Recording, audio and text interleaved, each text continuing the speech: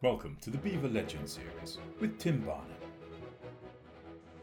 So welcome to Beaver Legends Live for this special edition from Beaver Congress 2021, and it gives my great pleasure to introduce to us Professor Derek Knottenbelt, that I'm sure needs very little introduction for this special edition of the Beaver Legends podcast. So welcome, Professor Knottenbelt. So my first question to you is, how does a young boy born in South Africa decide he wants to be a vet, and why in particular horses? Well, both of them are accidental, actually. I was determined to be a farmer. I was going to be an African farmer, and that meant dealing with cattle and wild animals and all these kind of things. And from a family where we lived just in the countryside of Africa, where I was a very naughty boy, setting fires to the undergrowth and all sorts of things, in making campfires and things, but ultimately, I suddenly found myself with some sort of animal empathy. But that was focusing my attention on becoming a farmer. Then I went to school, and this idea of being a vet seemed to be better than just being a farmer. Where every time I saw the vet, they seemed to be nice guys. I remember Tony Brown and Condi, James Condi, who was a wildlife vet in Africa. And I saw these guys during my school years, and I just thought, these are amazing people, and maybe I can do that. And then they said, well, where are you going to do it? And I said, well, I'm going to apply to Edinburgh. And they said, oh, you haven't got a hope. You haven't got a hope. You'll never get in. You're going to get mediocre A-levels. But I said, well, if I don't get in, then I'll just drop back to my base level and I will go. Fortunately, Edinburgh accepted me. That was the first thing. And then, having got in, I had to make this massive change from Africa, never having left Africa, never having flown in an aeroplane, to get in the plane that was then Salisbury, what now is Harare, and fly to Edinburgh via Heathrow. 90 degrees Fahrenheit, which is 35 degrees Celsius, leaving Zimbabwe. Temperatures never seen in Edinburgh. Absolutely. And arriving in Edinburgh in a grey East Coast har with drizzle and smoke and dark buildings. And I thought, what the hell is this all about? I had very little warm clothing or anything. To go into a tenement in Hope Park Terrace. And I climbed the stairs in Hope Park Terrace behind the lady who brought me from the airport up to the very top.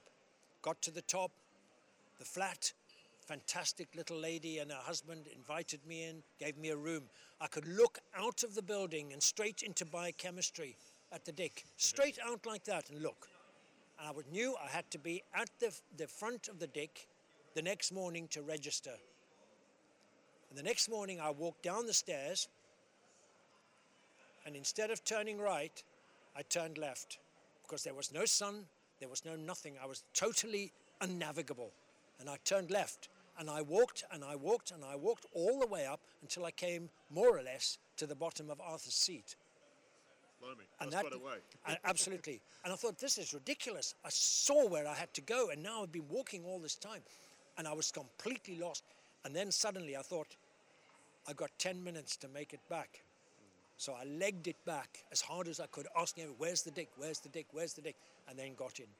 Having got into the Dick, I was immensely privileged to be mentored by individual people who had amazing skill in teaching.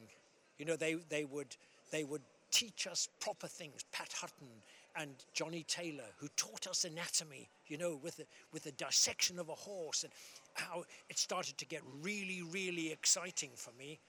I still had no idea I wanted to equine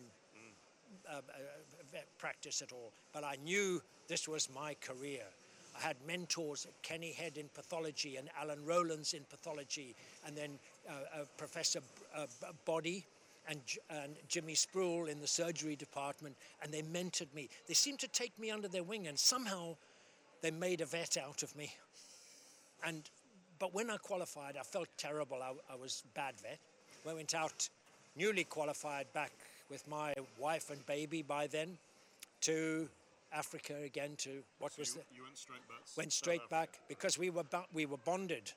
And during all this, of course, Ian Smith had declared UDI, so I didn't have any money. All my money dried up, so I had to work illicitly assembling motorbikes in an underground tenement building for a motorbike dealer, and they would give me 2 and 6pence for a 50cc motorbike. This is when you're in Edinburgh. Yeah, you were doing this, yeah. right. And I had to see myself through my university, really. But I was bonded to the government, so I had to go back. Then I went into wildlife research. So I was in wildlife research for the first 3 years, and I loved that. And that gave me an amazing feeling of being, you know, a real proper vet in that kind of way. And then gradually, the war was on in Zimbabwe or Rhodesia as it was then, and I had 2 children by then, and we thought we can't stay. So then So you were in Zimbabwe? yeah. And then we packed up and went back, and I got a job in Stratford upon Avon, and which was a very mixed I was practice. going to ask what type of Yeah, practice it was. this was a mixed practice, and when that started to go, I started to bias myself towards horses. I don't know, I just liked the idea of the challenge of the horse, and it seemed to me to be a nice contradiction, really, from small animals because you were outside, and from farm animals because there was a commercial value and emotion involved in it. So that's a two-edged sword, of course, as we know, you know, where you mix money and emotion. It's a bit of an unholy mix, but it seemed quite attractive to me. So gradually, I started to do more and more horse work. And so that's how I got into horses in the first place. Okay. And so where did you head from Salisbury then? Were you, Yeah. So you obviously got a passion for equine veterinary work? Yeah. And what happened Yeah. after Salisbury? Well, it was just a matter of we were fighting the war, you know, in Zimbabwe, what was then Rhodesia, and we had to come out because it was a really unpleasant thing, and of course everybody had to do military service and all this kind of thing, and then you had to be shot at, you know, and that's not good, and then you had to shoot people, and that's even worse, and so I have a sort of funny sort of mantra about this. I come from a very pacifist family, really, I suppose, where it's best to be a coward for one day than a dead man all your life. And It's a good motto. Yeah, definitely. so, and then, you know, when I came back here, you know, I was mentored by Brian Needham, who was an older practitioner than me, and he took me under his wing and taught me a lot about horse work. So then gradually I got more and more horse work, and then when I packed up in practice, I went back to Zimbabwe, and then Barry Edwards came out to Zimbabwe. I met him, Yeah. and then he said, "Would you like to come to Liverpool?" Right. And I said, "Yes, I would," because this was Barry Edwards. Yeah, well, yeah, yes. Well, I would imagine we'll be coming back to Barry with a few more questions later. But so what? You obviously went to Liverpool to work at Lea Yeah. with Barry Yeah. and the team at Liverpool. Yeah. And obviously you developed into one of the world's most famous equine medics. How did medicine? What was the attraction to medicine, and Yeah. how did it happen? Medicine, I believe, is, you know, they say surgeons do everything but know nothing. Yeah, well, Physicians. I'm a surgeon, Yeah, so you'll empathise then. I'm fully aware of that. And the physicians know everything but do nothing. It seemed a much more attractive option to me. Because at one point I thought I would prefer to do pathology because they seem to know everything and they do everything, but they're 24 hours too late. Yes. So medicine just seemed to me to be a good academic challenge, you know, because I just view medicine as being the foundation of it all. It's a kind of a poor relation, I suppose, of the specialities, but actually without medicine you can't do surgery and you can't do orthopedics. You can't do anything because the basic of it, of course, always that underlying clinical examination. Is the lameness a muscular problem or is it a skeletal problem? That's the first thing. Or is it the weight loss? Is that a dental problem or an intestinal problem? You know, so I think medicine, I think medicine gives a really good, balanced approach to it. There's emergencies work, of course. You know, you think of the guttural pouch mycosis cases, and the colic horses that require support, and the neonatal foals and so on, which offer immense opportunities for practical excellence. For really detailed excellence. And I'm a great believer in doing less to a higher degree. I believe that my role as a teacher and my role as a clinician was always to try to be as near the Rolls-Royce vet as I could possibly get. Yeah. Notwithstanding, I made countless mistakes in my life, and I'm not proud of those. Of course I'm not. But they weren't made out of malice or anything, or I think probably not gross incompetence, even if it was sometimes, that I didn't know what I was doing. Yeah. But the important point is making a mistake in life is not a crime. It's part of life's experience, and you just don't want to make the same mistake twice. I've done that a few times as well. Fundamentals of science. Absolutely. Absolutely. Brilliant. And I suppose probably getting a sense of at least one name that you're going to mention, but obviously it's the Beaver Legends podcast, and there's obviously some legends in your career, and people that you would look at as the legends. Yeah.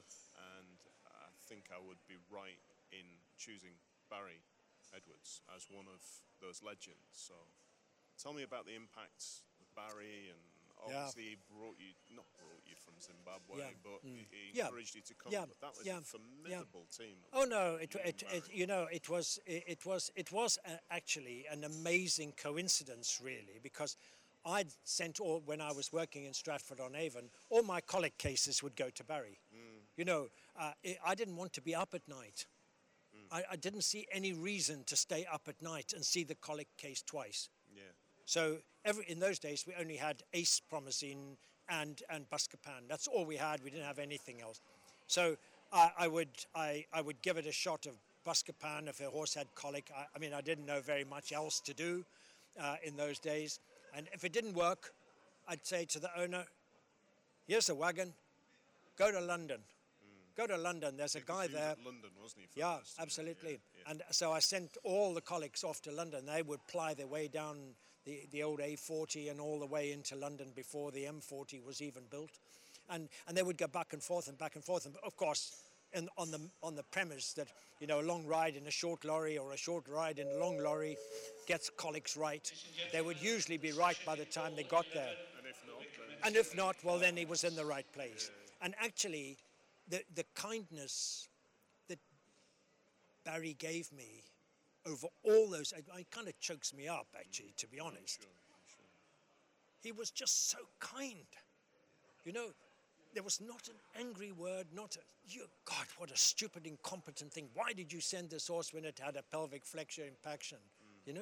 And he was just such a supportive person, and I came to know him quite well, actually, and we developed quite a friendship, even though he was a few years, a fair number of years senior to me, but I just felt he was just somebody who I wanted to be. Yeah. I wanted to be like him in medicine. He wasn't. In fact, he hated medicine things. Right? Had no sense of smell. He didn't mind. There's horses with a terrible smell from their mouths coming out. He would just sit there and he would chop away and do everything was necessary. Didn't have a sense of smell. Everybody else, like this. But, and so over the years, I'd known him more and more. And that was why I invited him when I was in Zimbabwe. I invited him for a CPD course to come and give it with Christine Gibbs, who was another of my amazing mentors. Right. Christine Gibbs from Bristol, she was... We'll come back to Christine. Yeah, well, absolutely. And, these kind of people, and John Webster came out, right. We had them sequentially. And then Barry arrived and he said, he's now at Liverpool. He's moved from London to Liverpool. Did I want to go to Liverpool, you know, and then You weren't going to say no. I wasn't going to say no, but of course I still had to be interviewed. Right. And the interviewer was the formidable Ron Jones. Right. Okay. And I knew that if I didn't impress Ron Jones, who was then dean, that there would be no possibility, and then I would have up sticks and come for no reason. You know, so I was really nervous of this. But I was interviewed by Barry and Ron Jones and Michael Clarkson, sundry other people, and they offered me the job as a junior lecturer. And I was, of course, I was some years down the track, and so I was quite old to become a junior lecturer, but I was thrilled. Yeah, I wasn't interested. I've never been interested in the money side of things. I just love the job. You know, I love doing it, and I just feel so frustrated now that you know, I'm old and my body doesn't work properly. My hands shake, and when I'm doing eye surgery, you know, it looks under the loop like I'm doing this with the suture material, and so you know, it's the frustrations of old age, I suppose, and the feeling that I could have done better even then if I'd worked harder at it. But we did work hard, and we converted Liverpool from a rather broken down equine facility to what, in some way, to what it is now, just by creating a foundation for the wonderful people who are there now, who were there when I was there. You know, Fernando Malalana, all these kind of people Kathy McGowan, all came in whilst I was there. And look where they are, you know, look at the place and look what it's developed into. And that's something of a legacy that we leave behind. Not that your name is on something or not, it doesn't matter. But the fact that people that you taught in some way or another, that had an influence on or discussed things with or joined with, or your professional colleagues, have taken over the reins and are now driving this faster, better, higher, longer, better.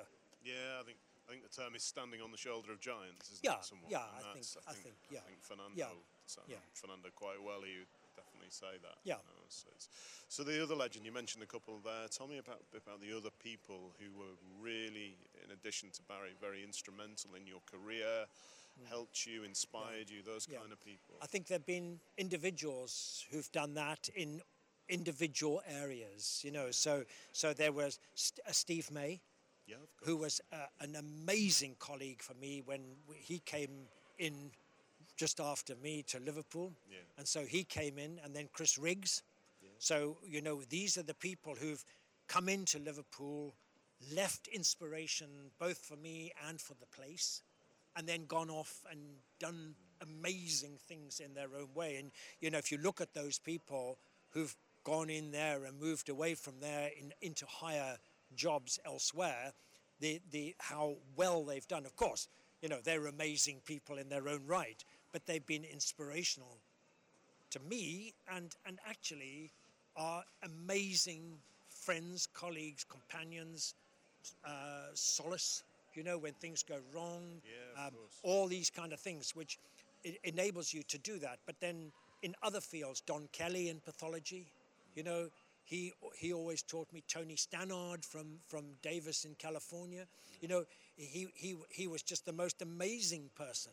He was a dermatohistopathologist, and he said, you know, the difference between a good clinician is a pathologist, mind. The difference between a good clinician, an outstanding clinician, and an ordinary one is how they treat or how they manage the difficult, challenging case. Not the ordinary case, which everybody can do, that's fine. But and he gave me principles of investigation. And that's really why I got sort of stuck into oncology. All because of Tony Stannard, you know, because I went to a course for him in Cambridge. Of course, he went and died on the way home for a DVT on the airplane. But it was a tragic thing. But at that course, you know, he told me that if you know the cells and structures that make up an organ, you know the primary tumors that can occur there. It's just a one sentence. And suddenly... The light bulb. it's a light bulb moment where you suddenly think, crikey, that's amazing, because now I understand what tumors can occur in what organs. So these are the little keys that people give you, the meticulous detail of Barry, the pathology relevance from Don Kelly and Alan Rowlands at Edinburgh before that, and Kenny Head before that, and the anatomy that I learned from my earliest years. If you don't know your anatomy, you can't be a vet. No. You can't, and you should pack up immediately, because you're dangerous. Yeah. I don't want my surgeon to get his textbook out and look where my aorta is.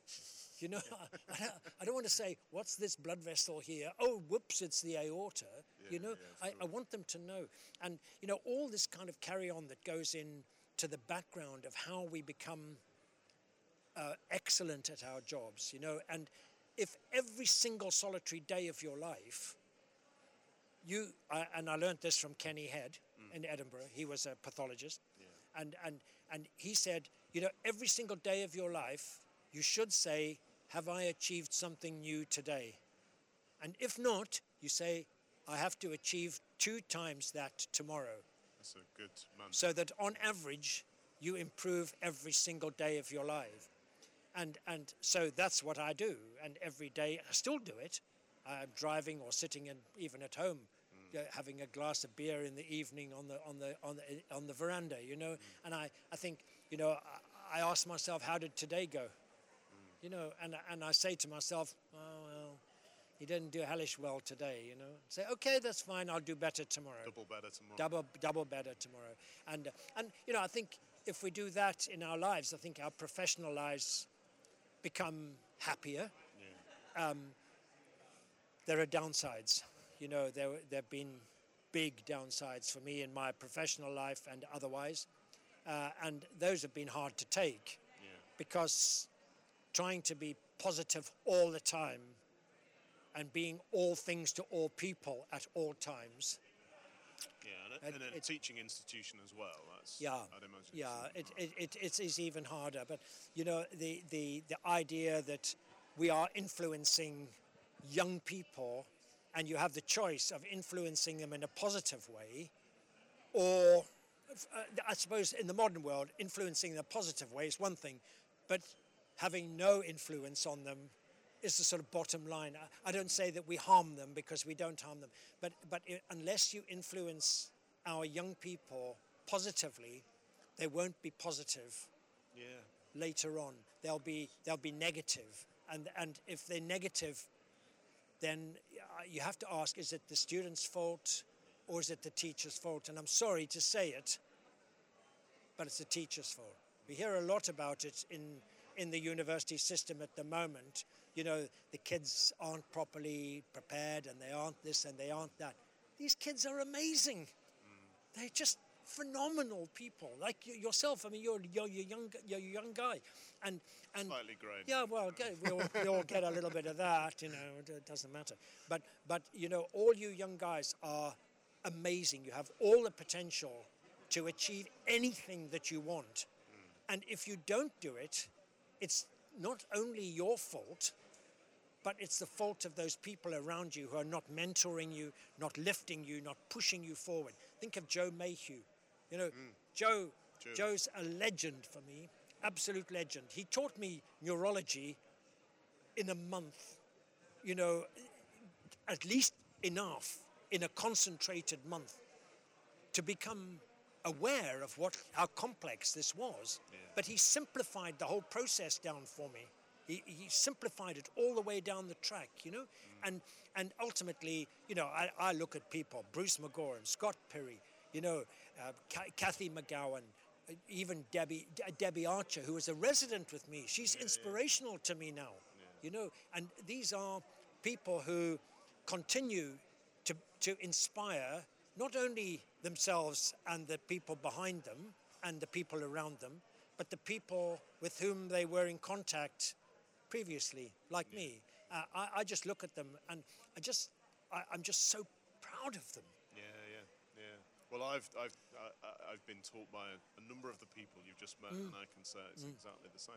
Following on from that, exactly what you just said there, a question I ask everybody is, what would you do differently in your career? What would you change, good or bad? Yeah. When I mean, I made a bad mistake when I was in practice. I'm not proud of it, but it was because I forgot who my family was. I thought earning money was the answer. I'm sorry, it chokes me up. Yeah, no, just take your time. But I forgot that money doesn't really matter. But I woke up one Sunday morning and there were 3 ladies in my bed. One was my wife. I didn't even recognize her. I didn't know who she was. And the other 2 were my 2 daughters. And I didn't even know who they were. I didn't have time to go to the school to watch the sports day. I didn't have time to go and listen to them singing in the school choir, to play their netball match. I didn't have time. All right, I earned a lot of money. I mean, I earned money. I did. I was very successful in my work. But I just didn't have the quality or the guts, I suppose, to see through this and realize that there were other sides to this, and the need for quality time with your family, you know, to say to your kids and your wife that you love them. Yeah. Instead of saying, here's another $10 note. You know, and I'm off back to work. And I'm off back to work, and meantime you can spend this how you like, and you can buy another fancy car, or you can do this or that, you know? Because actually, in the end, it's the quality of our lives that matters. And we, over the years, we've been driven by the profession and by our clients. I'm afraid to say that, but we are a victim of our own success because we've been all things to all people at all times. You know, client can phone you up at 2 o'clock in the morning and we pick up the phone. We don't say, go away, you know, I'm off duty, go away, you know, don't phone me. You know, Ray Williamson shot himself because his clients were at him morning, noon and night. You know, and I think of the devastation that left with his family, but the depression that he must have felt inside. When I spoke to him a week before that, he was just himself. But what was the turmoil going on inside him? And that's simply because he was being driven by his practice and by the ever increasing demand of a fierce profession, you know, trying to fight your corner against all the opposition of all the practices on the premise that if I don't go and see Mr. Jones's horse at 2 o'clock in the morning, old Sam Smith up the road, MRCVS, will go and do it and I'll lose the client. Yeah. And I don't want to lose the client. You know, if we behaved in ourselves, we heard the plenary lecture at this thing, you know, united, we rise, you know, but disunited, we fail, you know, and if we start each one pulling in different directions, we land up in this competitive spirit where we want that man's money at all costs. And actually, the people who pay the price of this, unfortunately, are the young people of today, the young members of the profession. Frankly, it doesn't matter if I kick the bucket. It doesn't matter. My career is done. My family is done. I don't want to go because I love my wife and family very dearly. But we'd all like you around a bit longer. Well, I mean, I hope to be around a little bit longer. But the long and the short of it is ultimately that this profession has to be more sympathetic, because unless we get an inherent sympathy built in and a tolerance of the change of practice, and we've heard at this conference and in previous beavers, that you know, is the profession changing? Are we going to have to embrace this change, the demographic change, the work ethic change, all these kind of things? I don't want to jump from, you know, the frying pan into the fire. Yeah. You know, there has to be a way of sitting on the rim, you know, and just having a hot bum, if you like, because no job is ever very good. Put the frying pan on one cheek of your bum and the fire on the other side. That's fine, but at least the practice will have a balance that is tolerant for young people. I see amazing young people coming through, and they just, when they qualified, they don't want to do the job. Yeah. And to me, that's Yeah. inconceivable. It's inconceivable that this is the case. And it's not them. No. It's not them.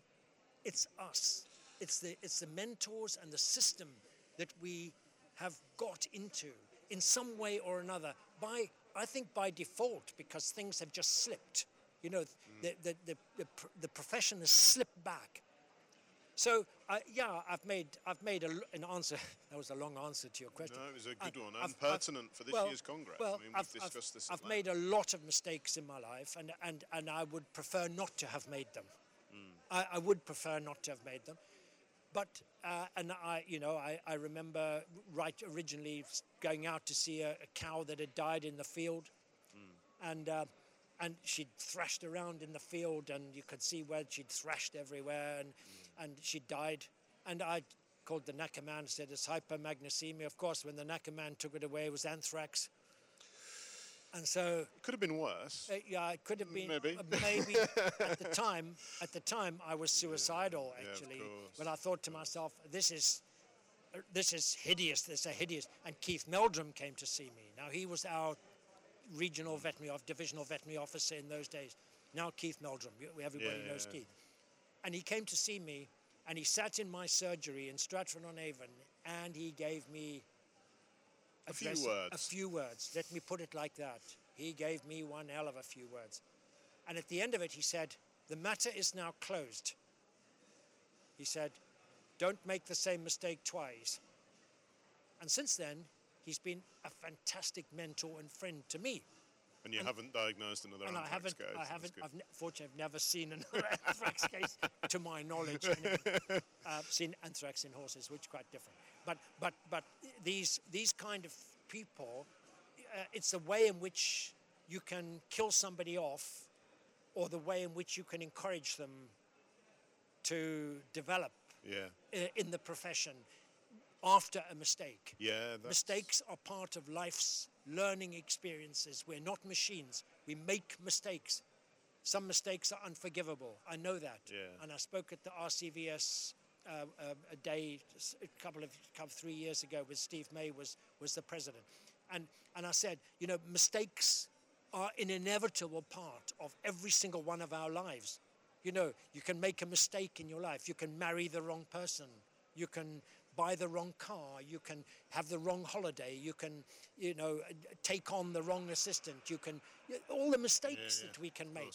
But can you make something of them? Can you learn by it and say, I don't want to marry that kind of person again, or I want to be better next time. But you have to also ask yourself why the mistake was made yourself, and see if there were decisions that you took that were wrong, that led you to making a mistake. Because usually a mistake leads to a second mistake, leads to a third mistake, and so you tumble down a staircase till you come to the bottom with a big splash. And then it's painful. And then it's painful, you see. So if you can stop your mistakes at an early stage, admit them straight up front. If you operate on something and you make a mistake, you cut the aorta instead of the epiploic foramen or whatever it is that colic surgeons get up to these days. Hopefully not that. Hopefully not that. Hopefully not that. But if you make a mistake, is it a understandable mistake, or is it a negligent mistake? The negligent mistakes, that's more difficult. This episode of BeaverPod was produced by Beaver. For more details on the benefits of your Beaver membership and the products and services offered, please go to our website at www.beaver.org.uk.